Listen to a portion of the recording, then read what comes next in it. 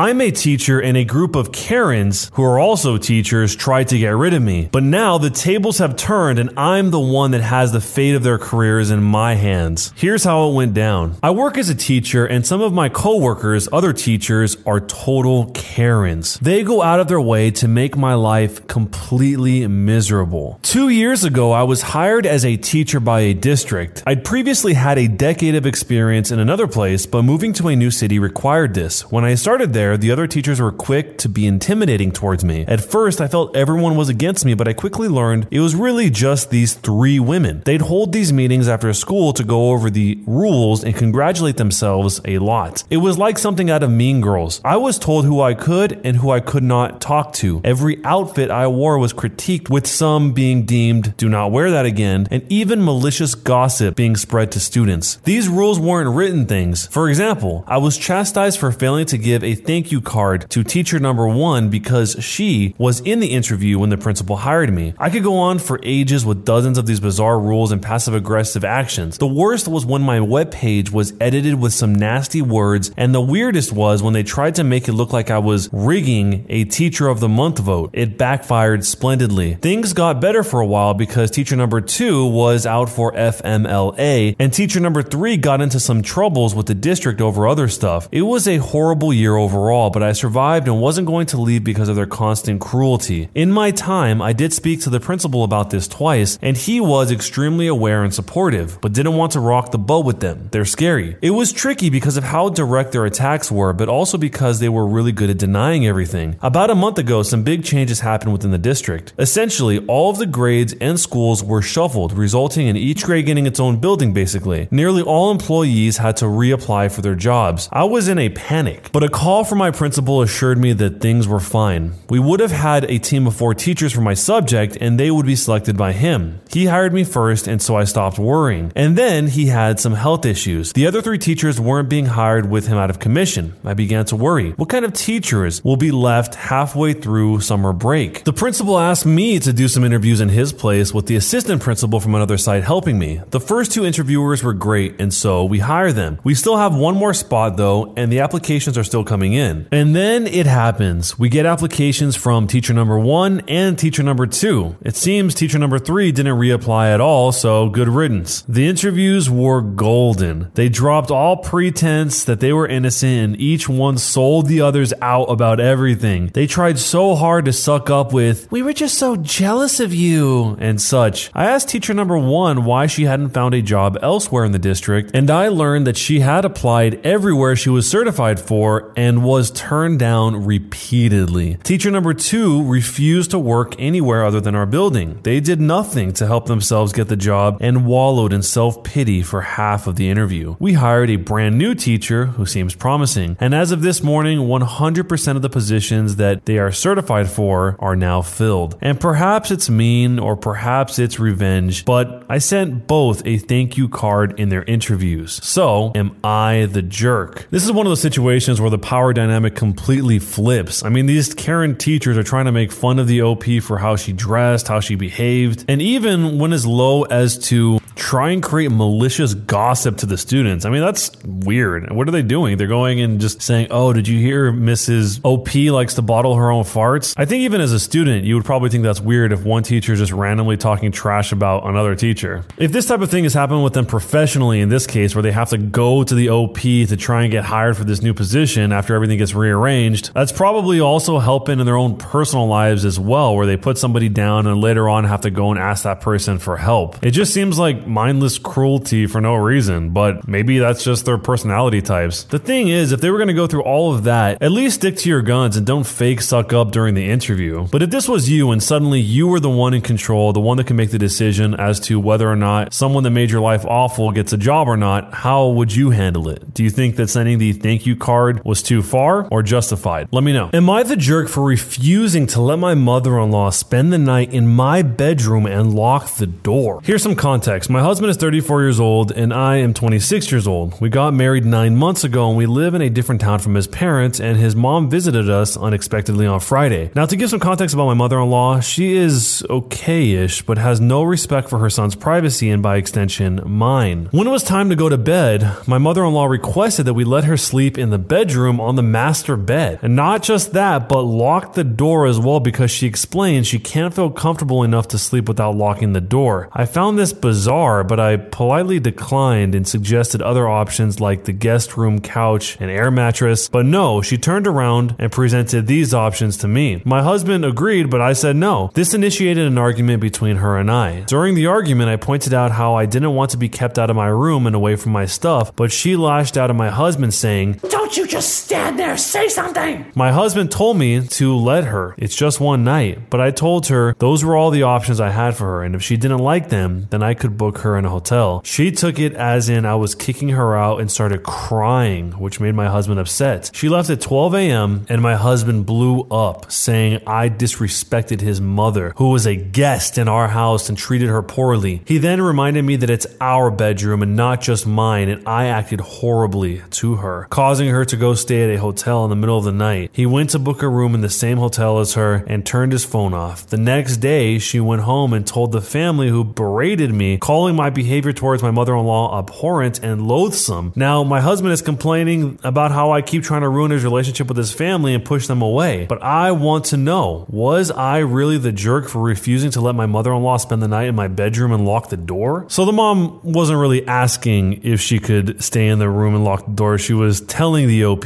the wife, that she could do that. The mom probably felt that the request of being able to go in and be close to her things was too general or didn't make enough sense to be justified, and so she wanted probably to keep pushing to stay in that room. As some people pointed out, the husband somehow isn't able to see that the mother is disrespecting the OP, the wife here, and it's almost like he doesn't even consider what the wife is saying at all. He just cuts straight to, well, it's not just your room, it's both of our rooms, and that he can make part of the decision too, which maybe she would want to talk about with him, but it's not like she was put on the spot when the mother asked this question. Because it's not like she pre-planned this, the mother asked in the moment and the OP responded in the moment. But if this was your mother-in-law, would you allow her to sleep in your bedroom and lock the door? Would that bother you, or would you be fine with it? Let me know down below. Am I the jerk for losing it on my fiance for disinviting my stepsisters to our wedding? I'm going to keep this short. I'm a 25-year-old female and getting married to my fiance next month. We've had no issues with the wedding planning except the guest list. The context is I have a large family. I have 2 stepsisters, 18 and 20, a biological brother who's 27, and also a biological sister who's 30. My fiance argued that the guest list should be cut short, and he suggested I only invite my immediate family. I asked him to elaborate, and he suggested excluding my stepsisters. I said no, and got upset with him for implying that they're not family. He said, well, this wasn't what I meant. I was just speaking from a technical angle, especially since I didn't include them in the wedding party, like the maid of honor and bridesmaids. So he thought they were unneeded, but I said they are wanted and they will always be wanted and included by me. Well, days ago, my stepsisters called saying my fiance canceled their invitations and told them some lie about changing the wedding location and telling them that they won't be able to come. I was fuming. I went home and started screaming at him. He asked that I hear him out and then explained that he had no choice since we were required to shorten the list and that he just, quote, did my dirty work for me since I obviously was looking at the situation from an emotional angle and couldn't bring myself to disinvite my stepsisters myself. I called him a hypocrite because he invited almost 6 of his friends who, as far as I know, aren't immediate family. I told him he hurt my stepsisters by going behind my back and excluding them from my wedding, which they've been so excited about. He got up from the couch and yelled that it's our wedding, so my stepsister's feelings aren't really that relevant compared to his, and called me controlling for wanting my way or the highway. He took his phone and stormed out to see his friends. Some of his friends called to scold me for how I'm treating their brother, and then they went on about how rude I was to suggest that their brother disinvite them from the wedding just because I don't like them, and called it a you problem. My mother-in-law called and is wanting to speak to me. He probably told her what's going on, and she's probably going to ask that I apologize for yelling. So, am I the jerk for losing it on my fiance for disinviting my stepsisters to our wedding? This all sounds like a horrible way to start a marriage. You guys are yelling at each other and screaming, going behind each other's backs, trying to play games without the other one noticing. It's like Varys versus Littlefinger, but on a much smaller scale. And the fiance is trying to weaponize other people to call to scold her, and then even gets the mother-in-law involved. I mean, this whole thing is a total mess. There's probably 100 responses to this that just simply say the sentence, "Don't marry him, OP." But what do you think? Is this something worth canceling the wedding over, or is it not that big of a deal? Let me know down below, and jerk or not a jerk, and why. Am I the jerk for not sticking up for my grandmother after my wife told her to F off out of her hospital room? About 3 weeks ago, my wife, who's 33 years old, went into premature labor with our daughter at 31 weeks. It was entirely unexpected, and both my wife and our daughter had a horrible time, and it became quite dangerous for both of them. My wife became pre-eclamptic, among other serious complications, and for the first time, we weren't even sure if either my wife or our daughter would make it. Luckily, they did both survive, but our daughter is still in the NICU after 3 weeks and will probably be there for another 3. And my wife is still in the hospital as well. It has been a horrible struggle for my wife. Before this, she was a very healthy and active person, and even during most of her pregnancy, she was able to maintain a somewhat active lifestyle, but because of the trauma her body went through, she is basically starting back from square one and hasn't even been able to hold our daughter yet. My wife has a lot of struggles so far with her birth trauma and feels so confused and hurt by her experience. She told me that she feels betrayed by her own body, and even in some of her weakest moments, she even said she regretted getting pregnant entirely of how much she has suffered and how she is so worried she'll never be the person she was again. She feels horrible for having these feelings, but I and multiple mental health professionals have been working to help and support her through this. We have finally reached the point where we can receive visitors. Her family lives close by, but my family lives 3 states away and have been awaiting the chance to meet the baby and check in on my wife. My parents and grandparents flew down, and I warned my family beforehand that my wife and daughter are still at very fragile stages and they need to be patient. When I brought them in to see my wife, my grandmother immediately went and wanted to talk to her about the birth and her experience. My wife said that it was one of the worst experiences of her life, and my grandmother responded by telling her that the worst is yet to come and that struggling is what being a mother is about. My wife got very upset over those comments and started screaming at her to F off and get the F out. I had never seen my wife like this, and I could tell she was feeling extremely stressed, but I quickly escorted my family out. I told them it would be best if they left for now and we could talk later, as to not cause even more stress on my wife. My family said that they were appalled by my wife's behavior and for me not defending my grandmother, but at the end of the day, I feel that it is my responsibility to be my wife's advocate